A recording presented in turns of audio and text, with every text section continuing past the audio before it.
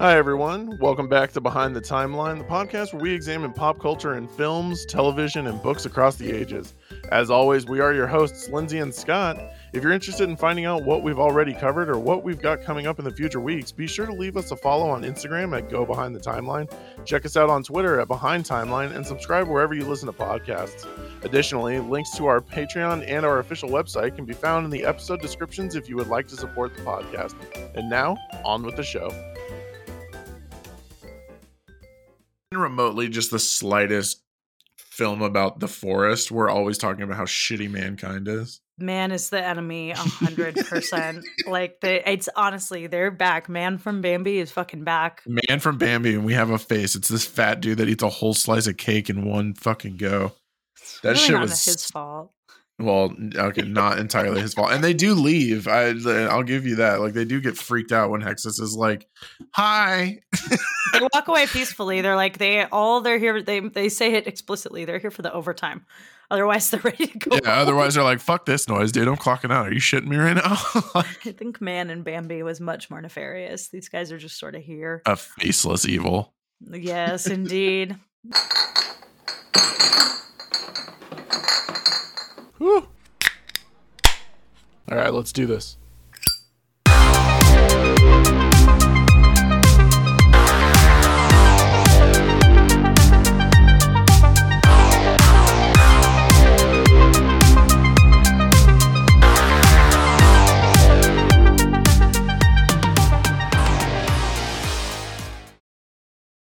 But sorry, I'm on a Lord of the Rings kick right now, guys. Lindsay and I just spent the last 30 minutes going over shit I don't know. I know, but so much for getting you out of here for your fantasy draft. Oh no, I'm fine. I still have I have more than enough time. Let me discuss the fall of Numenor quickly before we get to Ferngully. Hey guys, sorry I was late. I just wanted you guys to know that Feanor's fucking dope.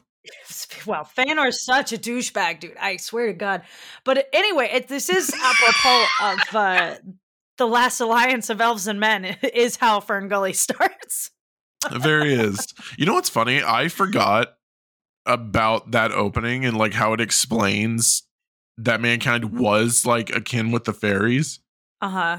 And then Hexus arrived and I was like, oh yeah, dude. Like that's why the fairies think humans are dead. It wasn't just like they weren't allowed to come back to the forest or something. I also don't get why this was called the last rainforest. Yeah, we're going to talk about all of this because I don't understand. Like, the world building in this is not... It's not great. It's kind of all over the place. But we are here to talk about Ferngully. Tell us a little bit about this movie, Scott. Kick us off. I would be delighted. It's 1992, guys. I don't need the info for dilithium crystals. What's happening here? Oh my God, you looked that up. We just needed to... No, I just wanted to be right. God damn. No, so I found this out while I was watching this, but Ferngully is actually adapted by a children's book called Ferngully by Diana Young.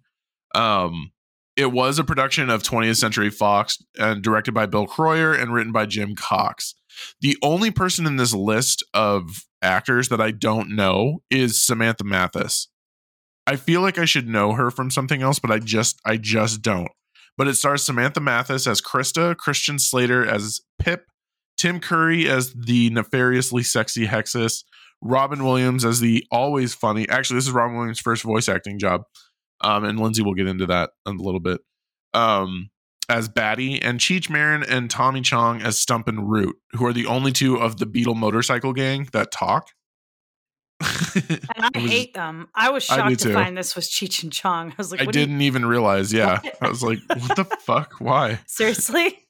Yeah. And then Aladdin and Shrek both get a lot of credit for starting the trend of celebrity voice actors, but it kind of really did start with this. It did. It very definitely did. And we're going to talk a lot about what was happening here in regards to that, but it is crazy that it really started with this movie. Like, that's a pretty star-studded cast. Yeah. Like, it just kind of kept going. Like, normally with these animated movies that we throw in like one or two cast names, it's usually nothing that exciting. Mm-hmm. But or they've done some other animated thing from a while back. Yeah. But, yeah. So I'll read us a plot summary here. Yeah, hit me with a plot. But yeah, following the last alliance of men and elves,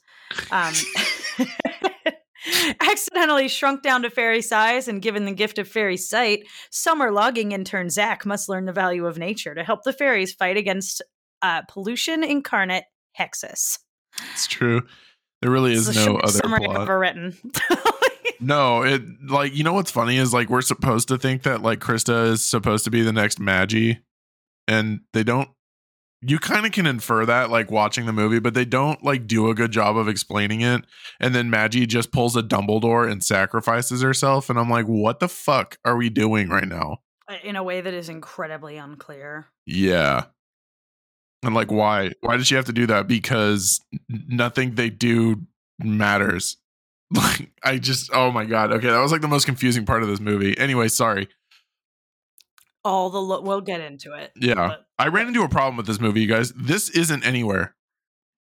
It's nowhere. It's on Amazon to rent and Apple to rent, I believe. Yeah, which is kind of a new development. Like for a long time, this was literally nowhere. Mhm. You could get it on YouTube. It is like parsed out on Yeah. YouTube. Yeah, if you're willing to put up with that. I once spent an enormous amount of money to watch this on YouTube, like in like roaming charges back in the day. Hell yeah. Back when that was the thing, like when you weren't just like connected to the internet. Because I was in Amsterdam and I was high as a motherfucker, and I was by myself in Amsterdam for whatever reason. I don't know. I was there a lot. I don't know. It's just like, I need to watch Ferngully. I don't know. It costs like a lot of money when I did. Like, Oh I was like in trouble about my phone bill when that happened.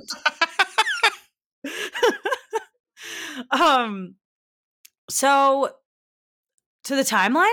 To the timeline, indeed.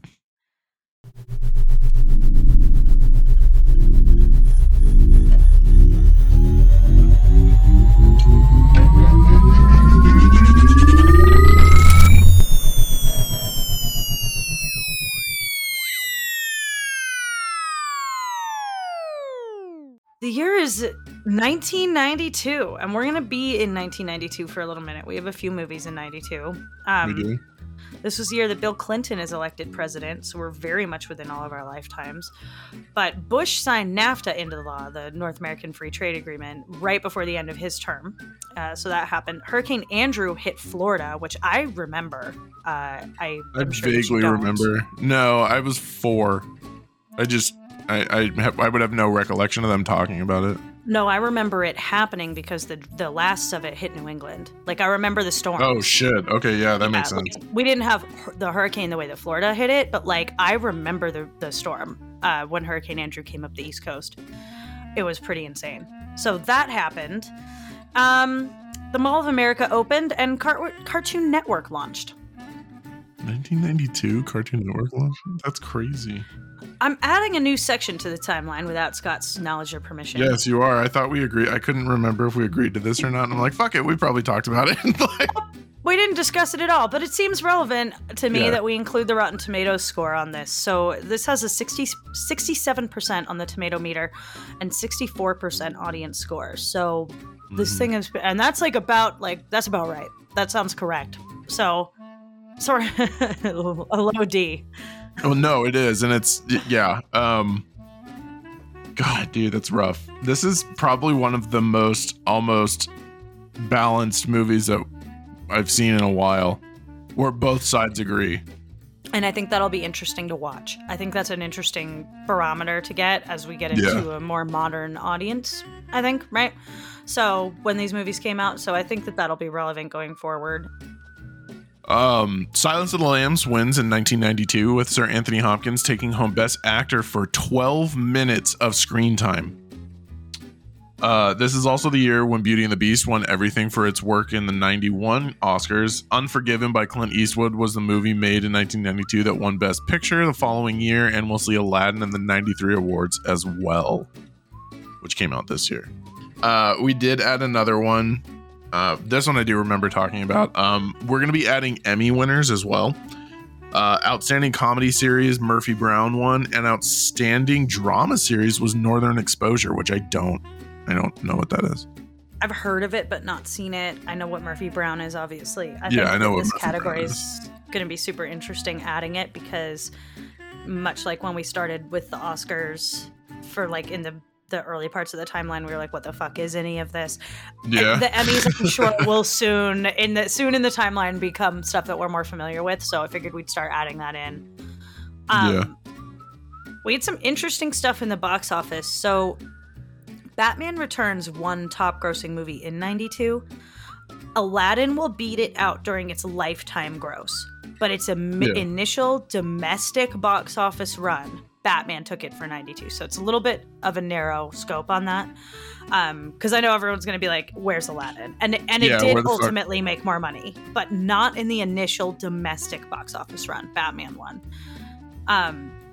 Ferngully made $32.7 million worldwide on a budget of $24 million. So it was okay, but I mean, not even close to the other animation coming out. Yeah, for what other animated films we've had to this point, I would not call this a success. I would call this I would honestly just call this breaking even. It was successful enough, however. Well, just want a sequel. Just want a sequel. Holy shit. It did. It did well enough to get a direct-to-VHS sequel, much in the vein of Disney. Ferngully 2, The Magical Rescue, which came out in 1998. No. I did not pay to watch this movie. I absolutely, that's not happening. I am really excited for our next animated movie, which is Aladdin, and I'll be watching all of those because we've been saying how fucking top-notch the Aladdin sequels are. Dude, they're so good.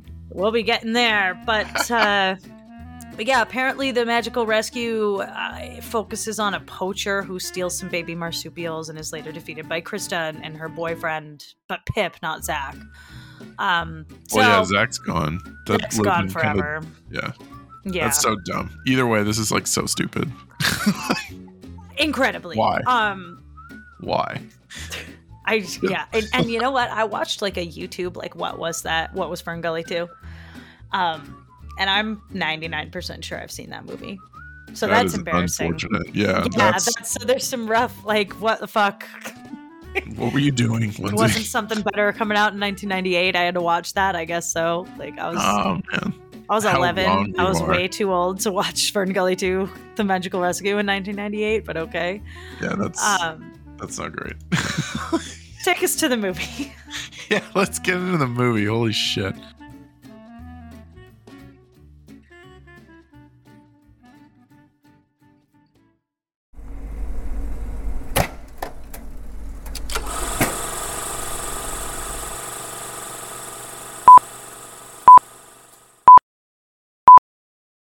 I do want to point out, though, like you just said it, and like A Bug's Life and Mulan came out in 98. So like you could have absolutely gotten away with not watching Ferngully 2. I'm sort of disappointed in 11-year-old Lindsay. I didn't need to watch Ferngully 2. There was like a lot better happening. Oh, man. But I'm certain that I've seen it, like looking at it, seeing it. I'm 100% sure that I saw it. So yikes. That means somebody spent money on that, for the record, because VHS. Oh yeah, because you would have had to rent it, unless it was like money just on that, just for that movie, not for your package of streaming things. You know, my little zillennials. No, just for that movie. Just only for Ferngully 2. Yeah, for 3 days I had access to Ferngully 2. I thought we'd start out by talking about how this looks and the music and stuff, like we kind of usually do. I thought this looked like shit. This kind of did look like shit. A lot of stuff isn't explained, like visually. Like, why is, like, you can watch it and be like, why is Krista's light when she flies blue, but everyone else's is green? Well, we're going to talk about that because I have. Well, I figured it out, but I also couldn't. Save it. We're going to get there. We'll talk about the world building. But, like, we're coming off of Beauty and the Beast, which just looked stupendous. And don't get me wrong, guys, there are parts of this movie that looked really good. Like the opening flying through the rainforest looked awesome. That looks really good. Like flying through the river and the trees and stuff. That looks fine. Where it falls apart is everywhere else. Any animation for flying looks absolutely horrendous. The smoke, when Maggie first parts the trees and sees it, is literally someone just stretching the image back and forth. It's Oh not no. it's not animation. It's just stretching and resizing the fucking smoke image. That's annoying. I just thought like, yeah, some of the nature stuff looked okay, Yeah. but the characters looked really pretty bad. Like they're even just the Yeah. way they were drawn, like Krista's like purple for some reason through a lot of the At movie. points she's purple, at some point she's gray, at some point she's like I don't even know what. And there's no note in here. And this is something that adults got noticed because Jessica Rabbit has ruined my life. Um, this the style in which Krista is drawn, dude, she's got hips for days. Oh, totally. She's thick. Like Krista's really hot. I had a Yeah. crush on Krista, totally. But then like when you watch it, her eye color changes or like there's weird transitions of color. Like I think it's supposed to be shading, but they're never fucking clear on it. Yeah, it looks really bad. And it happens with a lot of the characters. Like there's scenes in this where Zach looks like he just walked out of a tanning bed that would have given him like stage 5 cancer. Absolutely. Like he's like it's weird that it's their skin tone, and I think it is supposed to be shading, but a lot of these characters like coloring changes dramatically through the movie into what like she's like looks purple and gray and sickly through a lot of it. It's really strange. Yeah. But the fact that it's inconsistent is what bothers me the most, I think. Yeah. This movie also has an obsession with partially coloring parts of someone's hand. Like when they do the magic, which they don't explain why Zach can or can't do it or why his hand turns green when he touches Krista. They don't explain that at all. But his fingers will glow, like from the knuckles down to the tips of his fingers will glow. And then when he finds out that there's oil in the water, his hand is covered in oil again, but only from his knuckles to the tips of his fingers. And I'm just like, this is a weird animation choice. Because I get it, like you're trying to show like realism, and his hand is wet or whatever, but like it's just too defined.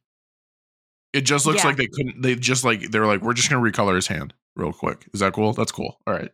It was done cheaply, right? Yeah, Like very much so. For being $24 million to make this movie. Yeah, this does not look like a $24 million movie. No, and it was like a major passion project. Like they should, and this is produced by 21st Century Fox. Like this should be better than it is. You're coming off of Star Wars, guys. Let's go. Jesus. Well, and after Beauty and the Beast and Rescuers Down Under, like that, this is what people are, and the Little Mermaid, right? Even though Little Mermaid didn't use caps, it looked way better than this and came out. Little Mermaid was 89. Yeah, I'm gonna say this too. There's a problem with your movie if American Tail looks better. Yeah, I agree, because American Tail does look better than this, like by magnitudes. Yeah, I can actually believe that like he's a cat the whole time. I don't have to be like, is he covered in like soot or what the fuck? Like, I know there were some characters that looked good. The lizard looked good, for instance. And you can see caps when Zach and Batty fly over the leveler, which, as we will discuss at length momentarily, is like straight take. Like Avatar takes that straight up.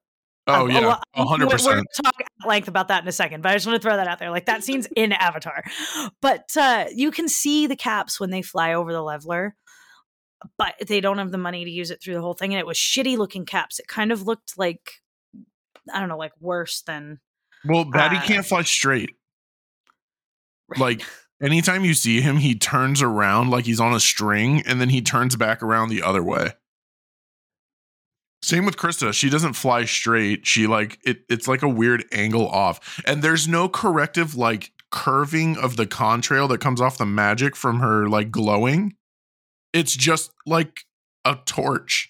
It's just not done very well, is it? Yeah. And they even like I thought it was looks weird unfinished. I think that's what I'm gonna say. It looks unfinished. Yeah. There's a lot of scenes where they're like flying and they're hovering and their wings don't beat. And they're just their wings don't flap at all. Floating, and it's I don't think I've ever seen them. Yeah. It's really strange. So it didn't, but it wasn't horrible either. Like the scenes at night where the forest glows again. Yeah, that was cool. Also in Avatar. Yeah, bioluminescence.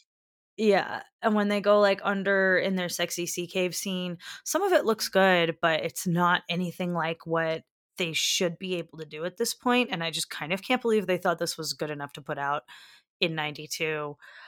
Um, and kind of same with the music. The music was this movie was weird because it was a musical.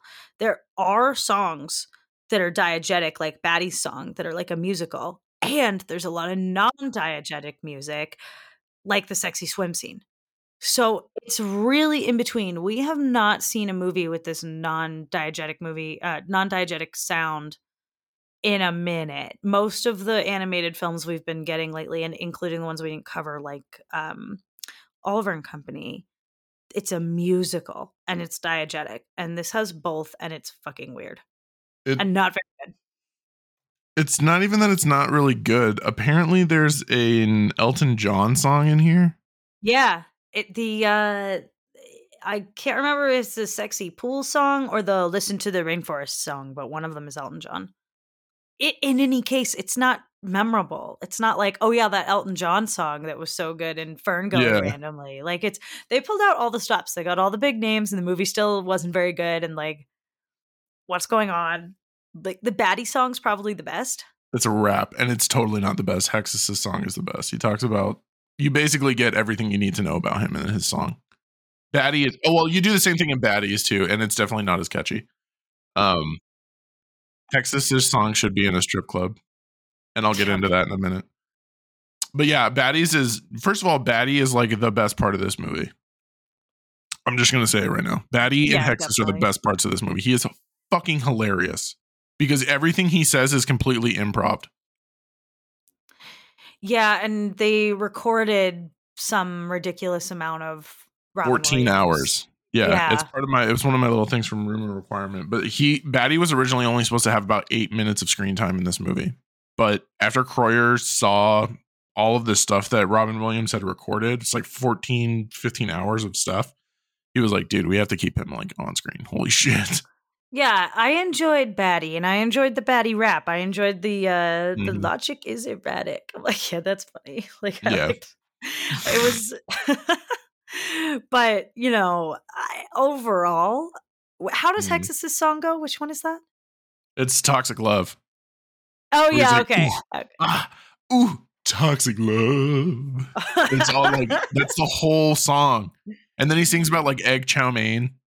Because he's talking about like oil and grime and shit. Yeah. Batty's song is better, I think. It is. But no, it totally is. Batty's song is also like 30 seconds long. It's kind of shitty. I wish it was longer. Well, and this is what's so weird about it. It's like they're trying to make this a musical or have like good music, but they're kind of trying to have a little bit of everything, and it kind of doesn't work. It's kind of like a hodgepodge of ideas. Yeah, like I don't know that you get to have the like fancy Elton John non-diegetic background music over your montage and then also have the Batty rap. I'm not sure that's from the same movie. I'm a little bit like confused about you know what I mean?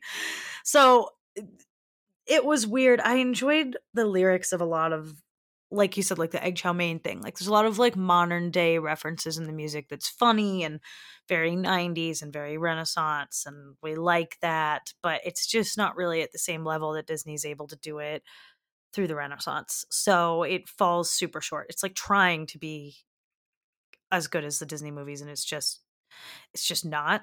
Yeah. The only thing I will say, like, because it does kind of come back around, the animation for Smoke Hexus it's like whatever, it's fine. He's just like a big pillowing smoke thing. He looks like Jay Leno. But when he goes into, I'm gonna make a Dragon Ball Z reference here, but when he goes into his final form, I understood that reference. Good. That is literally some of the crispest animation in this entire movie. Yeah, he looks cool when he's like at the very end when he's like skeleton Hexus. I called him Toxic Ghost Rider. I like that. Yeah. Toxic Ghost Rider looked cool. I will give you that. He was probably the coolest looking thing in the movie. Yeah, absolutely. Him and the lizard. The Goanna. The lizard looked good. The Goanna. Yeah, which is the same thing as Joanna is. Yeah, and they look nothing alike. They don't. Not at all. This movie was like, yeah, fine, whatever. Not even close. Yeah.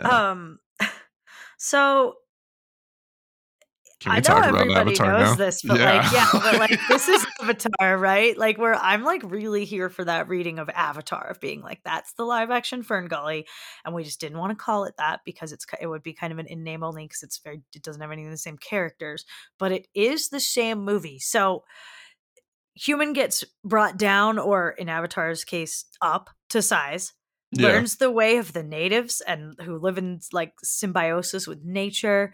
They have to fight against their prior employers and the giant machines trying to destroy said nature.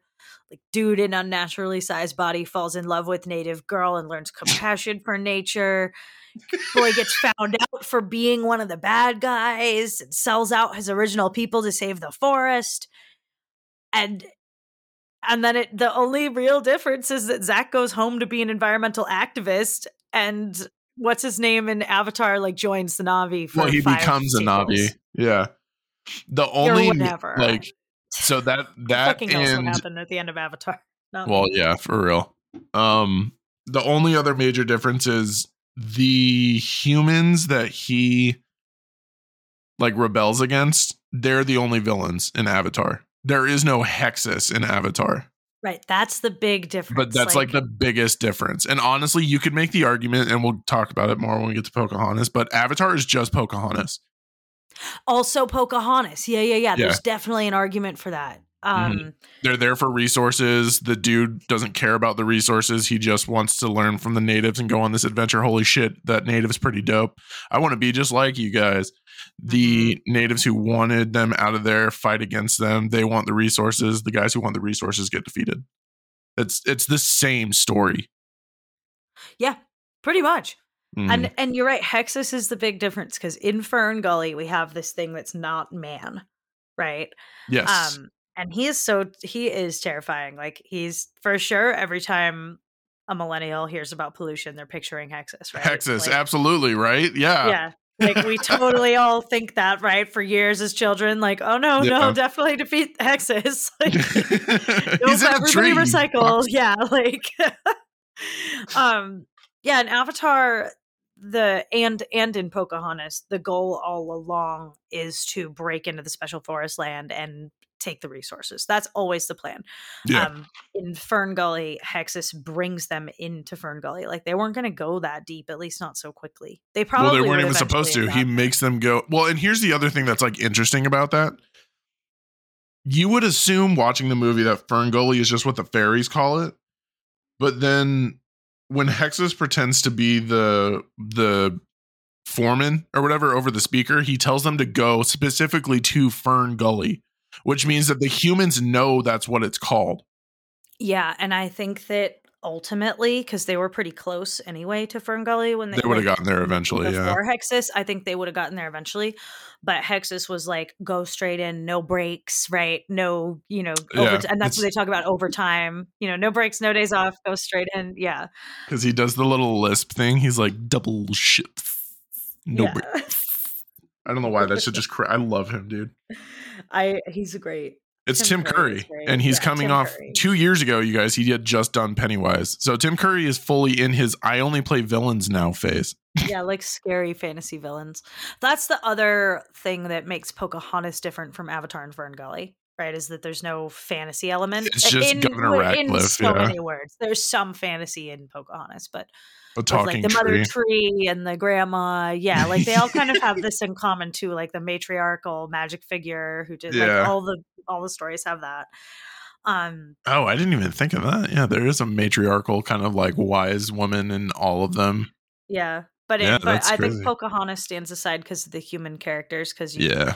in Avatar and in Ferngully, you have these like fantasy, like fae kind of characters who live in the Yeah. forest, versus people, indigenous people.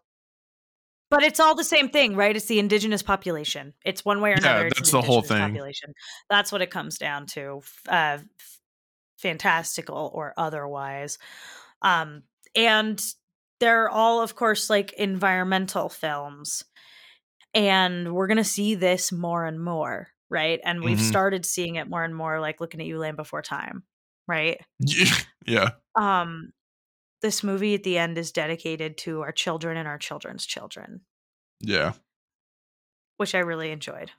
I thought it And was really cool. And then we're going to get this kind of goes away for a little bit in the 2000s when we are focused more on the terrorist things that happened in the world. We don't really care about the environment anymore. And then out of nowhere in 2011, they were like, hey, what if we made the Lorax? But we made the and Lorax WALL-E came out entirely about the before trees. that. And Wally, that's right. Sorry. Wally was like 2008.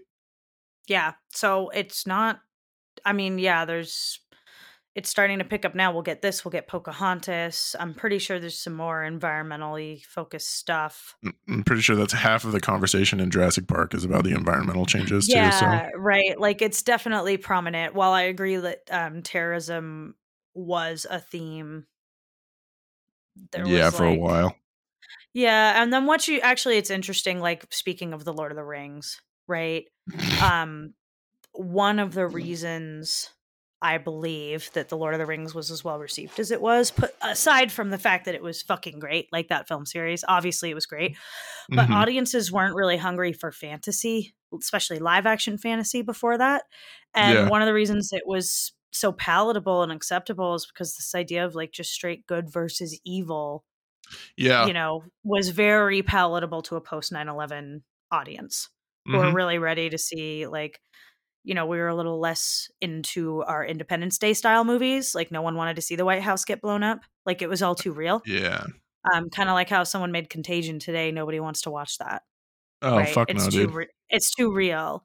Even though Yeah, it's I, why like everyone else, watched Contagion at the start of 2020, like, don't oh, worry, we everybody all did. did. Come But, on. like Yeah. but they wouldn't make that movie today, and they wouldn't have made Independence Day after 2001, after 9/11, but they were No. able to do The Lord of the Rings and have this big, just evil is defeated, pretty straightforward story that, like, honestly, today, to an audience that's more prone for something like a Game of Thrones, where there's a lot of, like, gray area, or like Moana, is it the bad guy? Is it not the bad guy? Is it the, all that kind of nuance, like audiences right after Yeah. 9/11 were like, nah, just give me like, let's just defeat evil.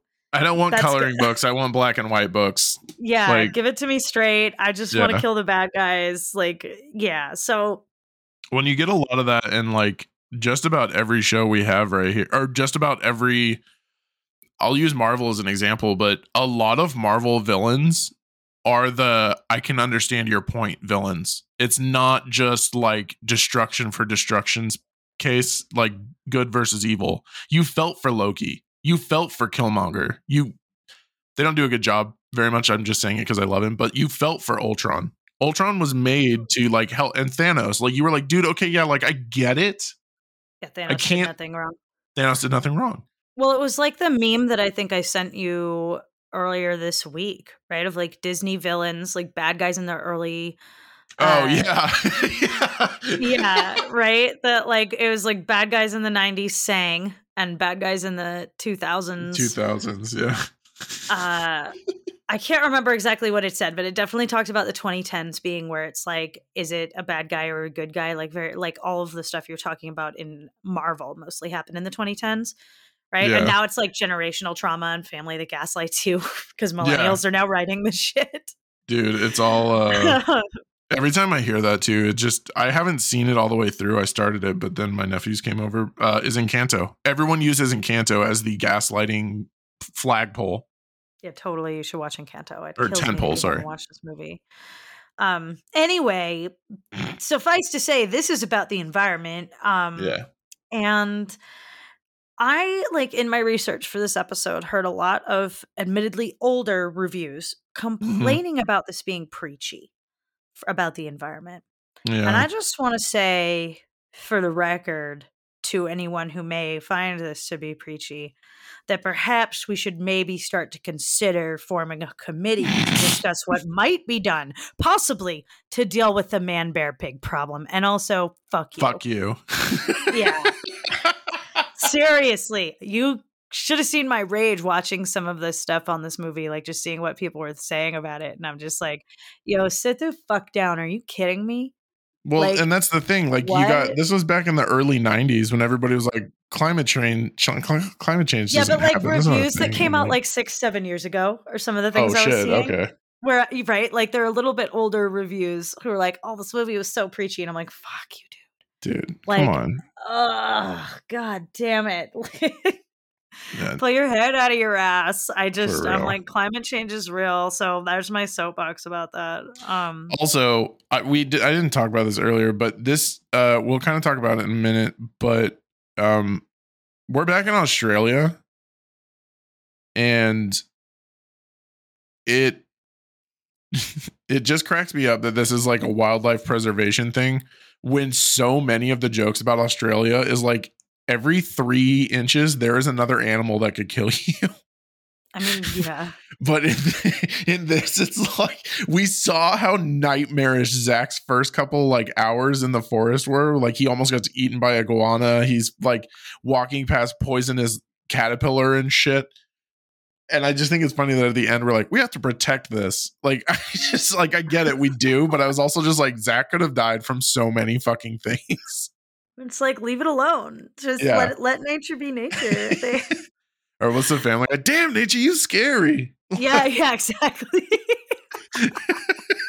Well, and I think the same thing happens in Avatar, right? Isn't there a montage of like all the ways the forest almost kills him before he falls out of the tree. There's like panther things that almost get him. Dude, it's crazy. To like live in symbiosis with nature and like be put. That's the thing. No Well, and also just have sort of this like hierarchy situation where like Christus like spit him out and he's like, well, if he's a friend of a fairy, and I'm like, oh, I see who's in charge of the forest.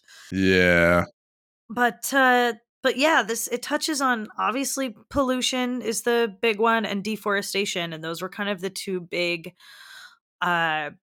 environmental focuses of the early 90s, of like things that people knew how to talk about. It was like pollution, because this is around the time, I'd have to look up the dates, but this is for sure around the time that like some of the major accords and like international agreements around pollution caps and like trying to stop, smokestacks and things like just and dumping in the rivers. Dumping in rivers and the waste and all that shit. Yeah, shit that's kind of obviously illegal now. Like you can't dump toxic waste was not. Right. It was like we were just starting the conversations. You know what? Yeah. Actually, I didn't even realize this until Batty's song. This is also when people started becoming more aware of animal testing. Exactly. I was just like, wait, that's what his song is about? I thought he was just like experimented on kind of like the Rats of Nim situation. But no, he was like a cosmetically tested animal. Yeah, and he puts on lipstick. Yeah, he puts on lipstick, and they say that all of the products that they sell are I think he says non-carcinogenic, but yeah, he does. Yeah, I'm just like, holy shit, dude, this is like way more aware than I actually thought. Yeah, and cosmetic testing on animals, those bans didn't start to come in until the early 2000s. And I remember as a kid hearing about that a lot, like that it was a big cultural topic of like, organizations like PETA and Greenpeace and stuff, like really pushing hard against it, like as they should, obviously. Yeah. And there are new bans being put in on this as early as this year. Oh, yeah. But what I did really like about the message of this movie is that at the end, and the end is so fast, like all these movies in the early 90s and the end of the 80s, it's just like 2 seconds and it's over. That was my first thought when this ended. I was like, wait, did we just like pan over and now it's, oh shit, it really is over. Like there's no like, this is what the force is like now. It's like, okay, Zach's gone. Let's end the movie. Yeah, like, no, it's just done. The movie just ends.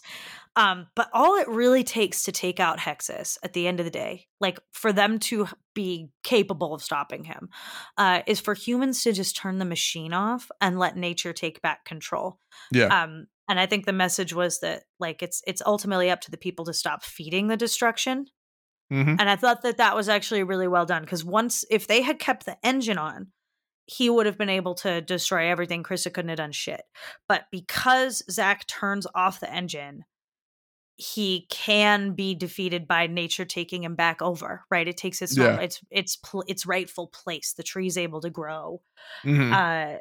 I thought that was really, really well done, that it's like, especially to the arguments that were being made at the time around climate change, which again, fuck you, but there was a lot of like, this is a naturally occurring thing. And some people still try to say that. And if that's you, please feel free to no longer listen to this podcast. Climate change is a thing. But like, That was like a big, like what was considered a reasonable debate in the 90s was to say, is global warming just supposed to be happening anyway, or are we accelerating it? Which obviously we are, right? All the science says that we are enormously. Mhm. But there was what they considered to be a reasonable debate about that in the early 90s. And I think this is a cool way of addressing it, of saying, like, yeah, we absolutely are, because if we turn the machine off, nature will take back the natural order. It'll go back to the way it's supposed to be. They'll take care of it. Even if there are evils that occur naturally, even if some of this does happen on its own, we are responsible for turning off the key. I enjoyed that. I thought that was very well done. It's smarter than anything I anticipated to see out of this movie. That Yeah. was the only thing in this movie that I considered to be smart. So No, and that's well, I wouldn't say it's the only thing. I think the whole cosmetic it's up animal there. testing thing was pretty good, but that is probably the best part of it. And you also get a really good counter imagery of it when mankind and fairies live together. The destruction Hexus causes forces human beings to leave the forest, but he's still not strong enough to withstand Magi trapping him in a tree. Exactly. He's not stronger than the natural order. Yeah, it's only when humans are involved that he's strong enough to overcome the natural order. Exactly. And that's basically what his whole song is about, is greedy human beings will always lend a helping hand. Yeah, exactly. I do agree, and I do really like that imagery. I'm gonna, because it's like a lot shorter of a section and we are kind of on it, I'm gonna jump down real quick to Hexus, just Yeah. because he is actually our first animated villain who his motives are based purely on purpose. He is a literal force of nature. He is the force of destruction. And he Mhm. emerges when the first volcano explodes, or however the movie explains it. The first volcano, maybe there's like, he was like all over the place. Um but the thing that I thought was really cool is he's very similar to Pennywise, who Tim Curry had literally just played 2 years ago. Um but they are both borderline omnipotent. He says in his song that he sees the world and all of the creatures in it. Like he knows what is happening in the world. He immediately knows how to use the speaker box to trick the guys into uh going to Ferngully. He knows what breaks and double shifts and all of that stuff is.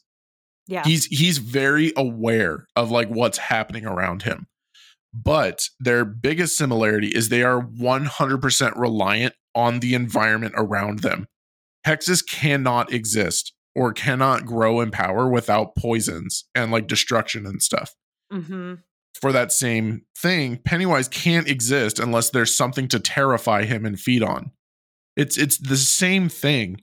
But where the biggest difference, and one of the things I do really like about Hexus is he as a force of nature, he is just pure chaos. He is disorder. He's destruction. Everything he does is just the basis form of purpose. That's all he is. He is just Yeah. a wall of death. Which I kind of like. I mean, even though I think I'm more drawn to like more nuanced and character driven villains than you are. Well, but no, like there's nothing wrong with that, but you like bad guys that are just bad for the sake of it. God, I Right? love Like that's your Maleficent. favorite kind of bad guy. It's Yeah, true. that's what I'm saying. There's nothing wrong with that. I I think I prefer the more character driven ones, Well, it but gives you something to think about, I think, is what a lot of people like about it. yeah, I kind of like those more, the 2010 type villains Yeah. that are more ambiguous for sure. But Hexus is a great example of that kind of villain. That's your favorite kind, right? Where it's Yeah. like he he's better than, like, for instance, the bad guy in the Black Cauldron, which, like, low bar for Oh my sure. God. Hella low bar. But like the lowest bar. Like, speaking of James Cameron. Even his like motives are just power. It's not even like he's evil for evil's sake. He's just a bad guy that wants power and he uses evil means to get it. Hexus, you can't really classify what Hexus is as bad or good because he needs to exist. Yeah, Like, force of nature is a really good way to describe him, and it's Yeah, very fitting with the environmental message of the film, right? Like absolutely. it, yeah, totally. And how much he's fed on, like you say, by his environment and by people, like is like further like carries that theme on.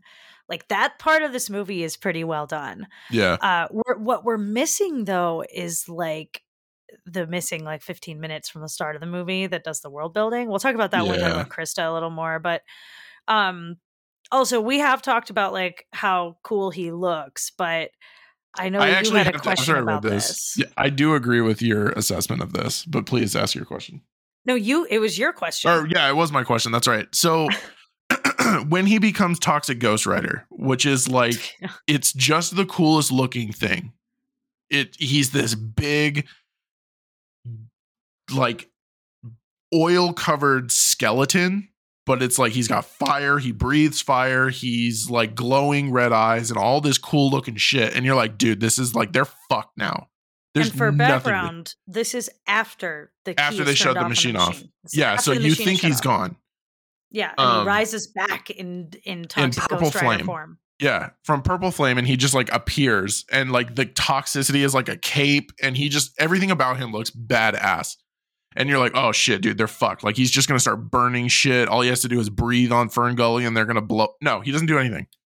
He literally can't do anything. Krista flies into his mouth and just starts doing that whole childhood fear where if you swallow a watermelon seed, the watermelon's gonna grow up in your fucking stomach. That's exactly what happens. She just starts making a tree grow from within him. Yeah, nature takes back over. Yeah. And I think your observation is pretty spot on that it's his emaciated form. Yeah, I think when he's like able to suck on the fumes and stuff and drink all the oil, like he starts out as this like yucky blob of oil Mm-hmm. and evolves up into this like kind of like the pollution genie. He looks a lot like the genie. Jay Leno, the pollution genie. He Connective does. tissue with Aladdin. Like Oh my this, it's God. like wild. But yeah, when he turns into the pollution genie, that's his like, I think what they're trying to say is this is him all like bulked up and Yeah. scary looking, and he kind of looks like Betamax. Like he's very like he's just is that the thing's name from Big Hero 6? Oh, Baymax, Betamax. What is it? Baymax? Whatever. Baymax, Baymax. You know what I was just thinking Whatever. though? It would make sense that that's his more powerful form because he can't be physically dealt with. Yeah, He's he's all smoke. bulked up. He's like huge. He's like but he can make physical contact with things. Like when he destroys part of the leveler to knock Batty away, he can make physical contact with things, but like a human could never deal with that. You could not, there's nothing you could do to that. And I think he's supposed to look, I think the artist's intention here, the director's intention is to make him look emaciated and weaker when he's in skeleton form. Like he's like, I think what they're trying to say is like without people, like this kind of thing can still exist. The climate will still change. That's true. But he's just too not weak the way that it will when you turn the key on, right? Yeah, This can be put back into its natural order.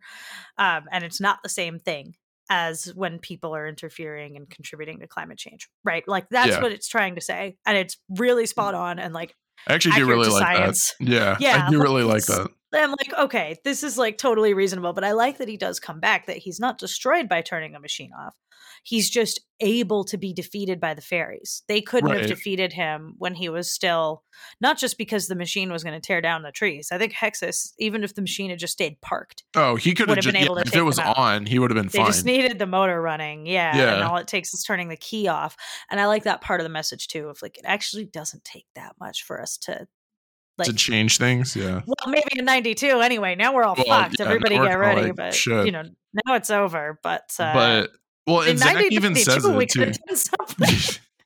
There's still time, but Zach does make the comment when they're walking away. Things have got to change, and so he makes them aware of like what's happening. But the last piece of imagery I love with Hexus is that. Not only does he get imprisoned in the tree, but the leveler becomes part of the tree. It's like and then they grow. They show that beauty comes from destruction. Like destruction is necessary. It is a part of nature. Again, Hexus is a force of nature. He has to exist. Like a volcano has to erupt. But what happens when a volcano erupts? The particles and the stuff inside magma create some of the greatest soil for farming ever. So it is a necessary thing. And then the tree that grows from his prison is gorgeous. It's massive and it's got all this like foliage all over it and it's teeming with life. And it just kind of shows like what can happen if we accept that there are things that have to happen.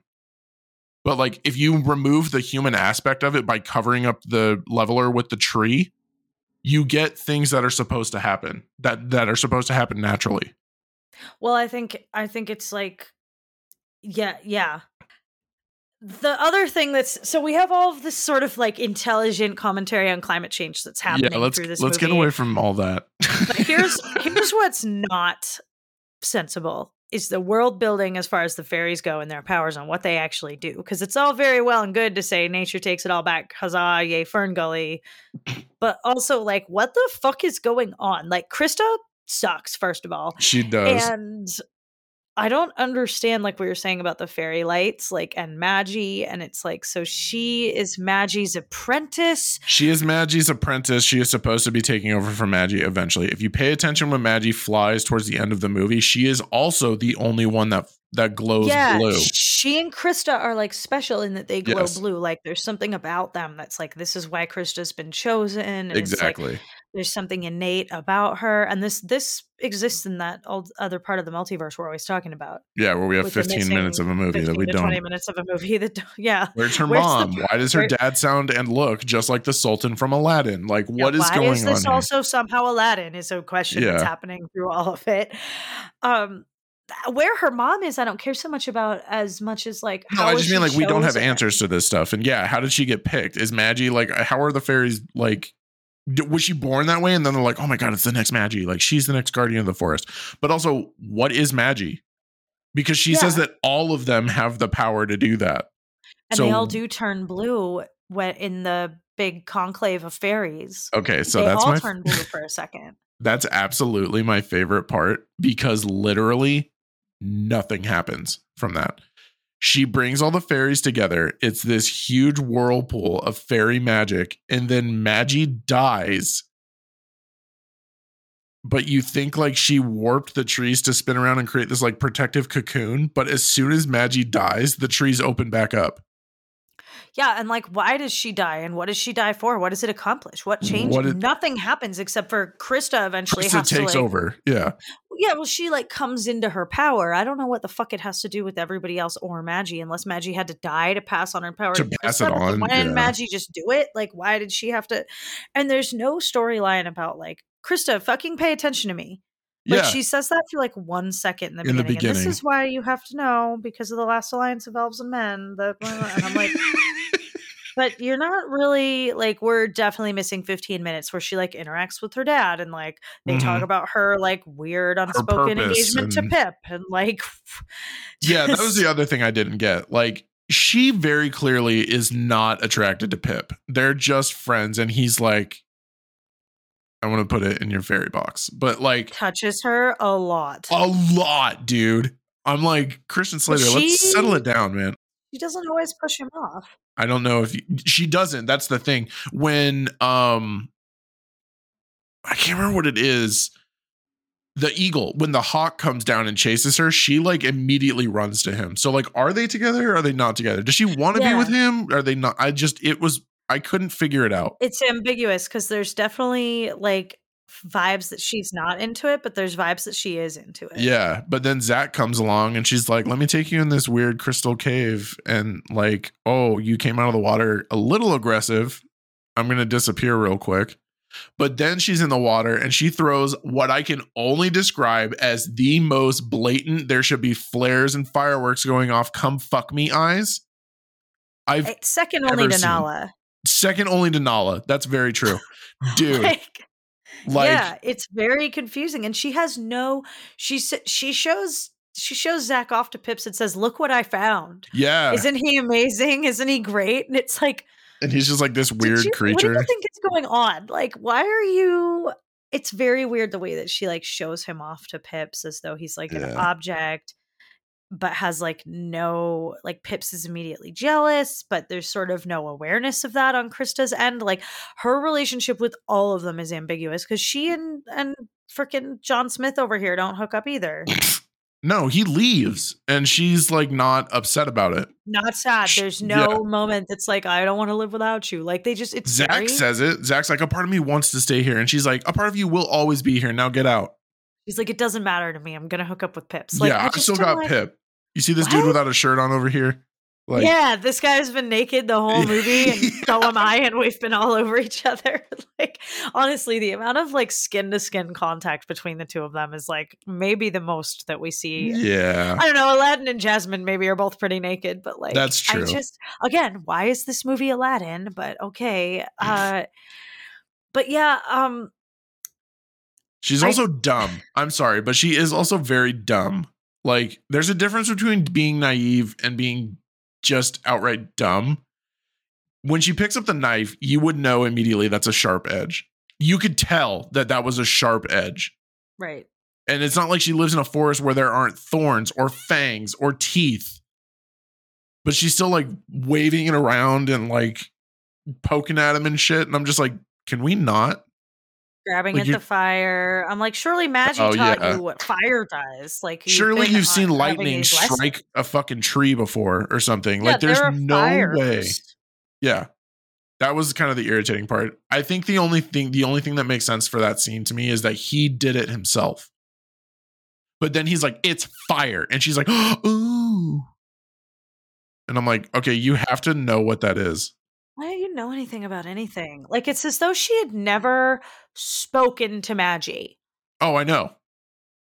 Well, and here, like, the movie does this like weird thing where it tries to explain power through glowing events. Like when she touches the tree, her hand glows red, and that's supposed to emphasize pain. I get that. That's pretty straightforward. I've played a video game before. I understand what happens when you blink red. Yeah. Right. Like, I've been hit by a boss or two. What irritates me is after she burns herself, Zach grabs her hand and then his hand glows green and then her hand glows green and she's no longer hurt. Yeah, what's the glowy hand? They do a glowy hand thing together. I think it's showing like, can he get fairy powers? Like, I think it's showing because he at one point feels the tree's pain and he's like, oh shit, I didn't feel that before. Like she mentioned it to me, and now I can feel it. It's like he's becoming more fairy. I mean, Maggie says that all living things can use the power. Right. I think maybe it's part of that, but it's part of the missing. I would argue this thing might be missing 20 minutes because Ferngully was, credits included, 72 minutes long. Oh, yeah. So I think this maybe could have been a little bit longer. Especially, this could have been like an afternoon special. This wasn't even like a movie. This shouldn't have been in theaters. It's weird that it was so short, especially because we're getting longer films in the Disney Renaissance. Yeah, like definitely. This is when animated movies started to get more of that time, and they were like really moving into like for instance, Beauty and the Beast was screened to adults, not kids. Like there's no reason that this can't be a solid hour and a half. Oh yeah, or an hour 40. There's really no, Mermaid's like 145. Like there's really no reason it can't be that long, and that's what we're missing because there is no story about like where Zach. It would be cool if Zach like got tree powers and they work together to defeat Hexus. Like, right? If like he had been like, if he had helped the tree grow, I get it. He had to have his own part and he had to undo the things that he did. Like he had to undo his involvement by turning the leveler off. But I think it would have been a payoff for all of this hand glowing rave glove shit if he had like helped the Hexus tree grow. I don't know. I just think it's weird because then, like he would, dude, if I were Zach and we're walking away, I'm like, you guys got to check this shit out. Touch the tree that we cut down. Like it's going to hurt your hand. And the two guys are just like, are you fucking nuts? Right. Well, I would have liked too if Krista had given him For instance, the gift of fairy flight, which they mentioned once, is we got to get you your own set of wings, right? Yeah. We could have done that. Oh yeah. Um, Pip says it to him yeah, before he like throws him in the cup of coffee. he could have. We could have yeah, that was funny. He could have explicitly had more gifts of fairy stuff. Um, Yeah.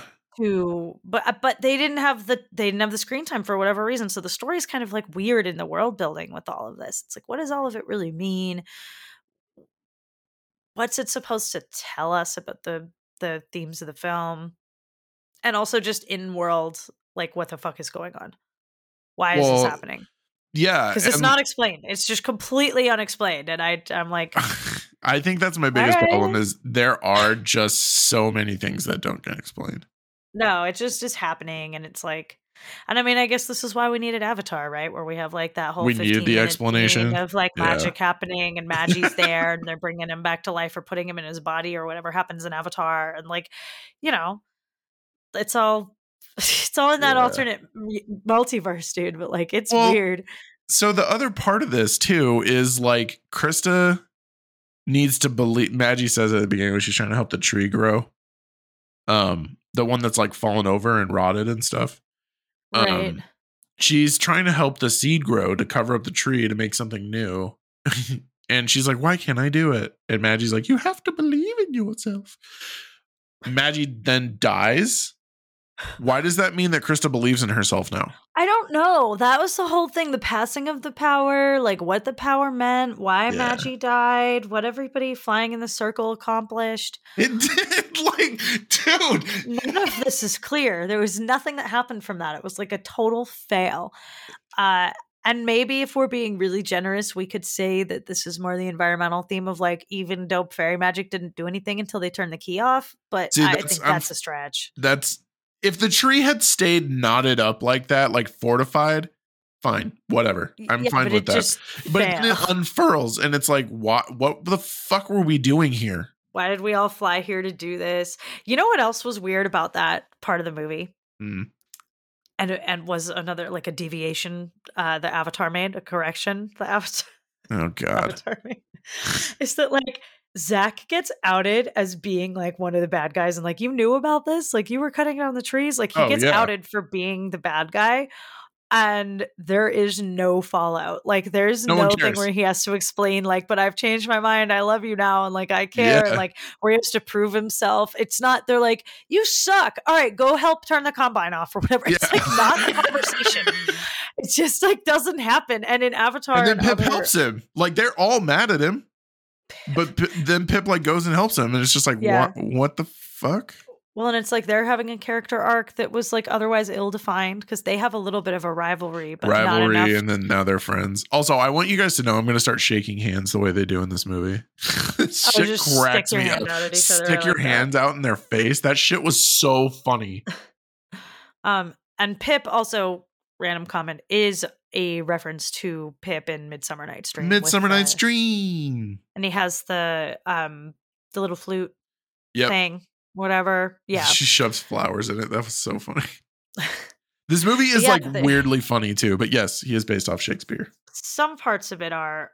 Batty in particular, if we're ready to move into we so a are. larger discussion on Batty. This is where Lindsay gets really upset, you guys. Well, this is like some crazy shit, right? So Ferngully shares two important things in common with Disney. The fact that it came out the same year as Aladdin and Robin Williams. And we've already talked a lot about like different ways that this is analogous to Aladdin. And they came out like in the same year, both starring Robin Williams, both taking some credit for starting the like celebrity voice trend. And we saw like Cheech and Chong are in this and Christian Slater's in this. And we will talk a lot more about Aladdin in a couple weeks. I'm going to save some of this because there's a lot more to say about Robin Williams and Aladdin and what happened there. But it did have significant overlap with Ferngully because the movies were being produced right around the same time. And so Ferngully was in the works for a long time, but it didn't really take off until they got Robin Williams. And he signed on for this before he was approached for Aladdin. And like the genie, Batty was written for Robin. specifically. Both characters were written for Robin Williams. He had never done voice work before, and both studios were trying to like court him to get him to do these movies. So he signed on for Ferngully before Disney approached him. Ultimately, he agreed to both, and he did want to be part of like the Disney tradition of animation. And I'll get into that in more detail when we talk about Aladdin, because there's a lot more to say on that side, like I said. But Katzenberg put a lot of pressure on Robin to leave Ferngully because they didn't want him in 2 animated movies. They wanted their thing to be the thing that, because they wrote their character for him and they wanted that to work out, right? They didn't love that this other studio was doing the exact same thing. And Robin said, no, fuck you, because he was really into the passion project and he was really into he was huge on the environmental message. Yeah, he loved it. Yeah, that's in a lot of his stand-up. From the early 90s, like late 80s, he talks a lot about the environment. And so Katzenberg basically said, fuck you, like if you're not going to drop out of Ferngully, we're going to tank Ferngully.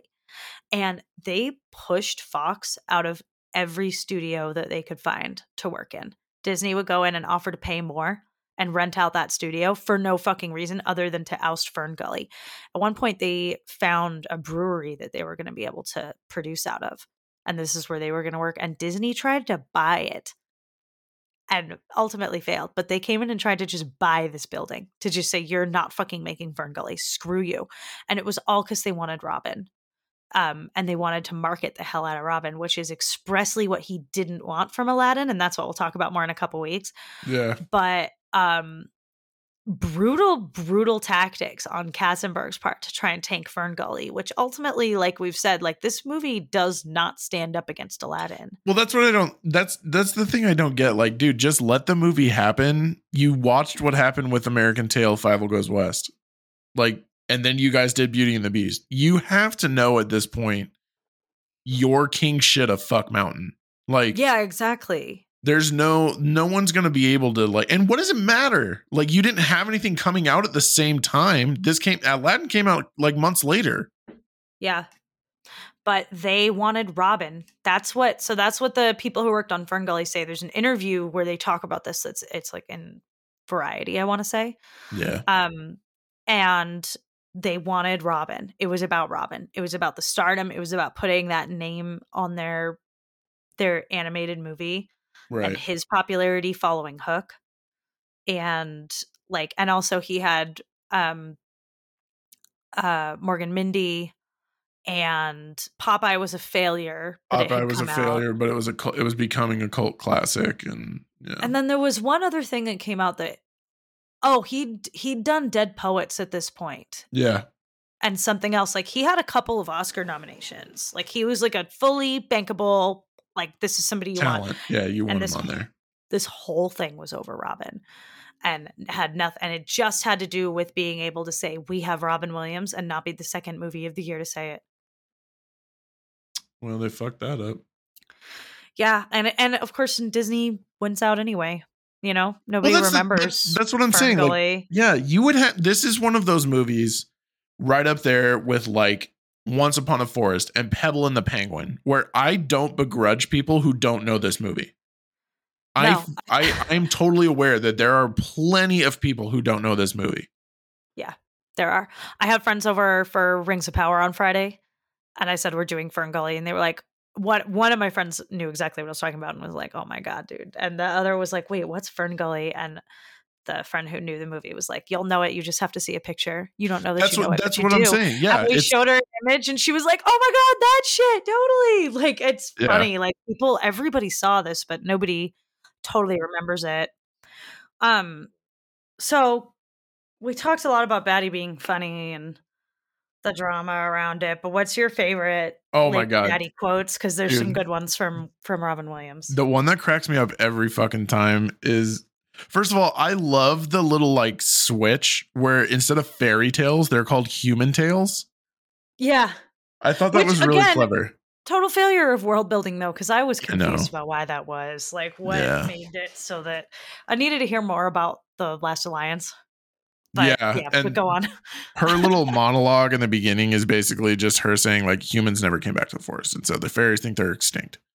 Yeah, but Um, I'm like, why didn't they? That doesn't make any sense. why Like, didn't they come okay. back? Like, I would oh, have, yeah. Or what was their relationship? And like, why should Krista be afraid or interested in finding them or what? Anyway, yeah, for real.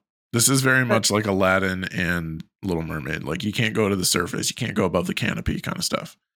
yeah, but that was so you don't get eaten by a hawk. That was actually really That sensible. was Not going above yeah, the canopy makes sense. Now, that's immediately true. she was in life threatening danger from and because she looked like food. Yeah, Yeah. totally sensible that you should not go above the canopy. Yeah. That was legit advice.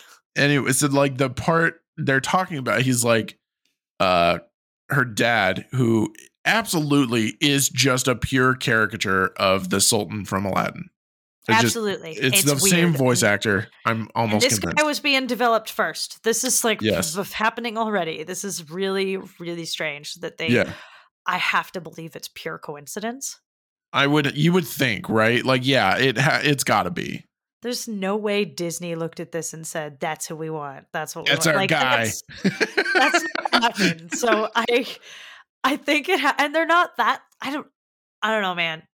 I think it's pure coincidence, but it is one of the weirdest ones in a movie that has so much in common with Aladdin. Oh yeah. That is one of the weirdest things. It's weird, but he's like, Krista, aren't you a little old to be thinking or to be listening to human tales?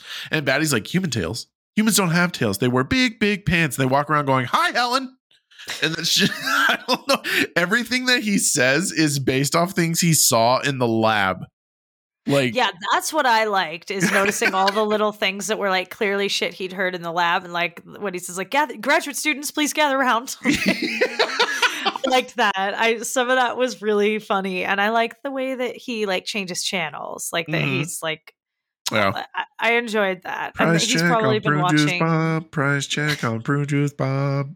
And like the funniest part about it to me is that he takes on whatever persona the voice that's coming through his head is. So like if you watch the part where Zach flicks the radio in his head, his ears drop behind him to look like a woman's hair, and he sticks his butt out like he's just some like old woman, like caricature of like an older woman in a grocery store. And he's just that shit cracks me up. Well, and this is kind of why they wanted Robin so badly in this and in Aladdin, because they're kind of going off by like what he's doing in the booth and how like they're really going off of his stand-up. And actually, fun fact, the way that they convinced him to do Aladdin was they animated the genie doing some of Robin's stand-up. Yeah. And so when they had but being the genie, right? So it was like he makes a joke about I think the clip I saw is like he's making a joke about schizophrenia, and it's like he says something and he says something back to himself really quickly. The genie grows a second head. Oh yeah. Right. They do it like they animate him. Yeah. So I think this is kind of that, right? It's a little bit like it's a stand-up routine. Well, yeah, So absolutely. He takes on it's Robin Williams was great in animation. It's true. They both of these studios had a really good idea. They really to did. Bring him on. He's definitely like the writing is definitely better in Aladdin. Like this is much. It's less. I think it's because the genie has more to do. Like Batty isn't really that important until the end of the movie. He's kind of just another character. Well, yeah, and that's he just like says like I love when he lands and he's trying to get attention. And he's like, no one cares about me. And Zach goes, I do, Batman. I don't know why. That's just that was funny. It was really good. I liked their little relationship too. Like Batty hates him the whole time, and then they kind of become friends. Yeah, they're like super chill. He does with Pips. Yeah. Well, and then they have that scene, the Avatar, like yoinked directly, where they fly into the machine.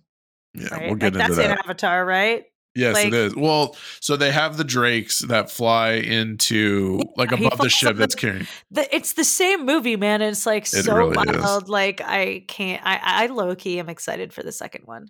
I am too. Like they do look really good. I'll doubt James Cameron when James Cameron gives me a reason to doubt James Cameron. Yeah, I agree. That's what I think. I'm like, same way I feel about Marvel. I'm like, I don't think I need to waste my time being skeptical and mad when I don't like. I know that there's a lot to rip on in Avatar, but like, let's not pretend like we didn't go see that. Oh yeah, that you didn't love the movie anyway. Yeah, it was good. I mean, and the biggest takeaway I had coming out of Avatar in theaters was, fuck, that was such a cool version of Ferngully. Yeah, right. Like, I was like, yes, yes, because Ferngully's like pretty sick, but it needs some more time and more world building. And I'm like, in space. Yeah, that was what it was. And we got all the background and all the things. We understand the power, and there's like consequences for his betrayal, and like, come on, like it's Ferngully with all this shit we're saying Ferngully's missing. So I can't be mad at Avatar. Like, it's a more fulfilled Ferngully. Because I'm about to rate this real low, but like let's be clear for everybody here. This is not a movie we would be covering if we didn't both like it. This is not on the Disney timeline. Yeah. We had to remember to put this on the timeline. Like, this isn't a big franchise. This isn't like, we intentionally were like, let's review Ferngully. That movie was sick. Like, this is obviously a movie that we liked growing up and saw a lot. And even though we've been ripping on it, and that's what I was gonna say. That's what's ironic about this is like, I had more fun rewatching this for the episode than I did Fievel Goes West. For definite, Fievel Goes West was, and I had fond memories of that, but it was bad. This was not. If we rated Fievel Goes West above a 3, I think we should revise. I don't know what we gave it, but it shouldn't have been higher than that. I don't remember what I gave it. Yeah, I think we were way too generous because I want to give this a 5, and I think Fievel Goes West should be a 3. So official revision. Yeah, fuck Fievel Goes West, man. It turned out to be so bad. Let's get into the rumor requirement real quick. Yeah, what do we have in the rumor requirement? This is the section, folks, where we talk about the things that didn't really fit anywhere else. So also, I did it last week on Hook. I'm going to do it again. I'm convinced it's Star Wars pants. If it's not Star Wars pants and it's just supposed to be SW pants, I don't really give a shit because your name's awesome either way, and I love talking to you. SW pants just gave me a comment this morning about was it The Land Before Time on Instagram? And dude, I say it every time, and like, guys, honest to God, like, I love hearing from you guys. Lindsay loves interacting with you guys on Twitter. Like, if you have questions or you do have comments about the episodes, please let us know. If there is something you want to hear from us in Room of Requirement, just hit us up. We'll drop whatever you guys want to talk about. Obviously, it has to do with the movie, but you know. Or other stuff we've reviewed. But other stuff we reviewed on Land Before Time. I haven't been on this. No, one. The comment that I saw from one of her calling, because I don't have my phone in here right now, is absolutely, it was about Spike could have eaten that whole fucking forest like just by himself. Yeah.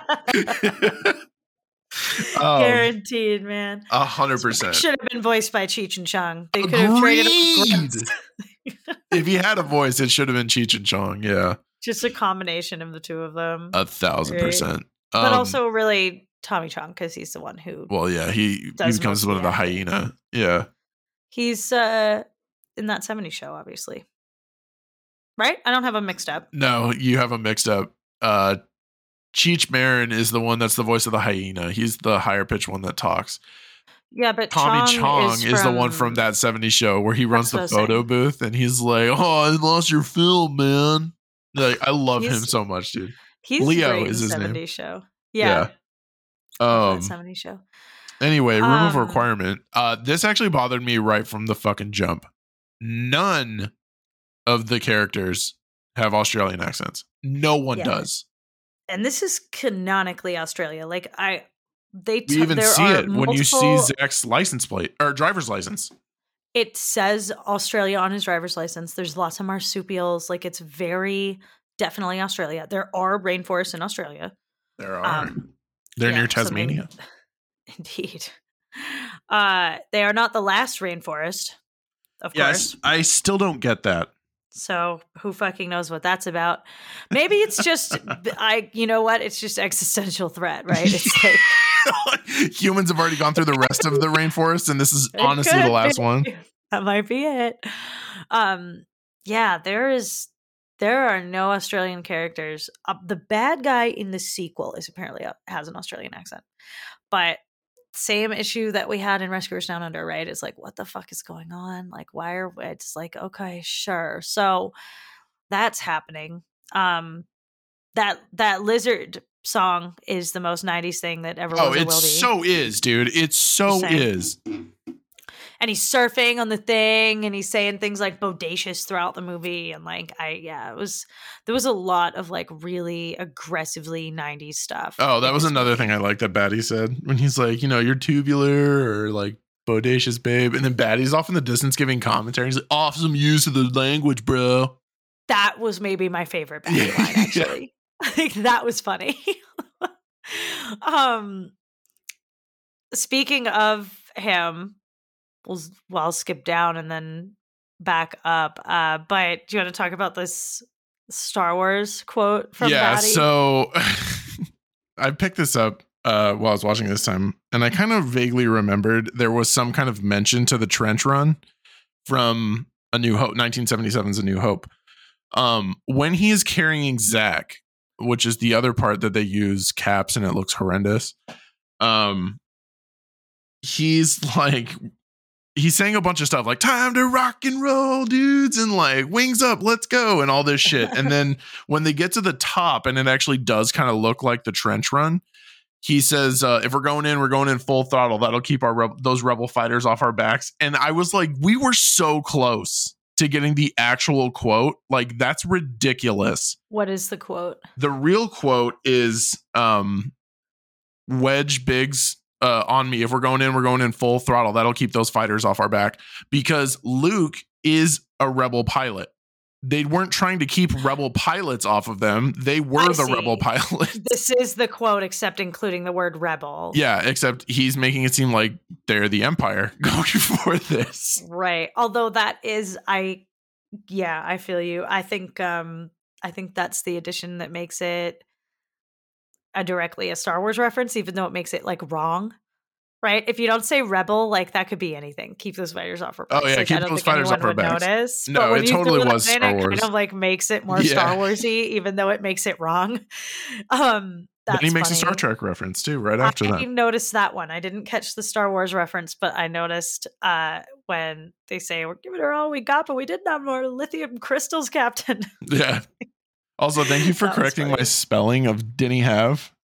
Oh yeah, I got you. I didn't realize I'd done that wrong. I can't do the accent, but I know what it looks like written in Scots, but I cannot. Yeah. I wish that. I don't want to embarrass myself and try. Can you do it? Can you try? No. You're pretty good at that stuff. We're giving her all she's got, Captain, but we didn't have no more dilithium. I can't do it because like I can't do the L, but like you're close. We didn't have more dilithium crystals. No, that's not. I can't do it. For someone who lived there for an extended period of time, like I got nothing. I lived there. I was like, and I had like an accent, but not a Scottish accent. Yeah. And I cannot. Do you think that's true? Were we talking about this the other day where if you're around people with an accent and you don't have one, do you just like inherently develop it? Do I think it's true? I know it's true. No, I mean, like, does it matter your age? No.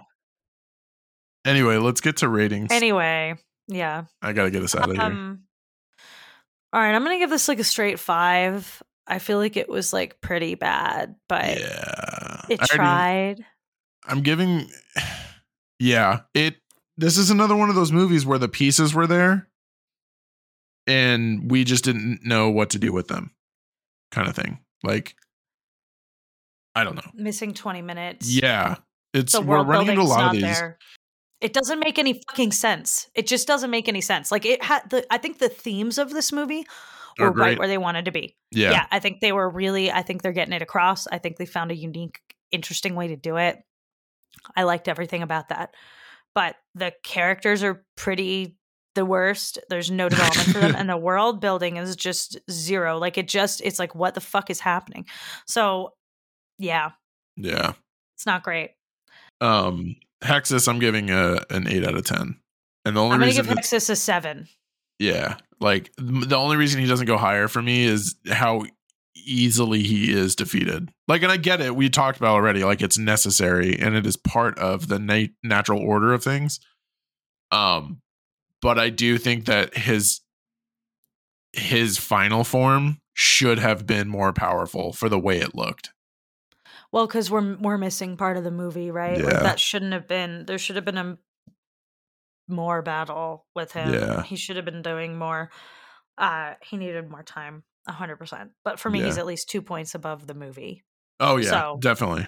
definitely. And he's all about the story, so like it was just like a fun yeah, he was I a fun remember villain it for me. fondly, and I don't hate it all as a result of rewatching it, like with Five Old Goes West. Like, I'm not like, oh, I was wrong. Like, I get why I liked this as a kid.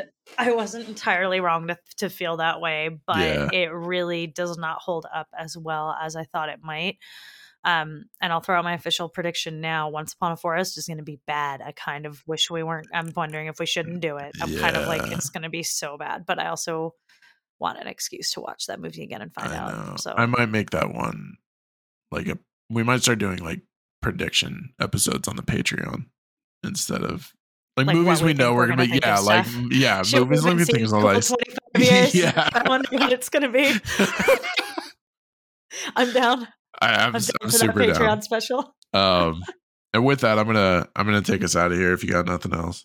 I got nothing else. Get us out of here. Awesome. Well, as always, guys, thank you all so much for joining us today.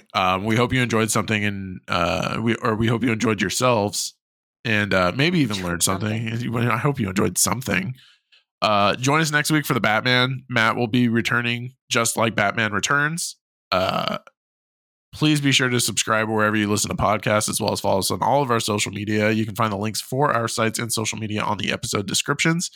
If you would like to support the podcast and join in on some of the new content we have coming out, including our game show, which the second episode will be coming out very soon, called Rewind the Timeline, please, we encourage you to follow us on Patreon and check out our website for all the timeline goodies, past, present, and future.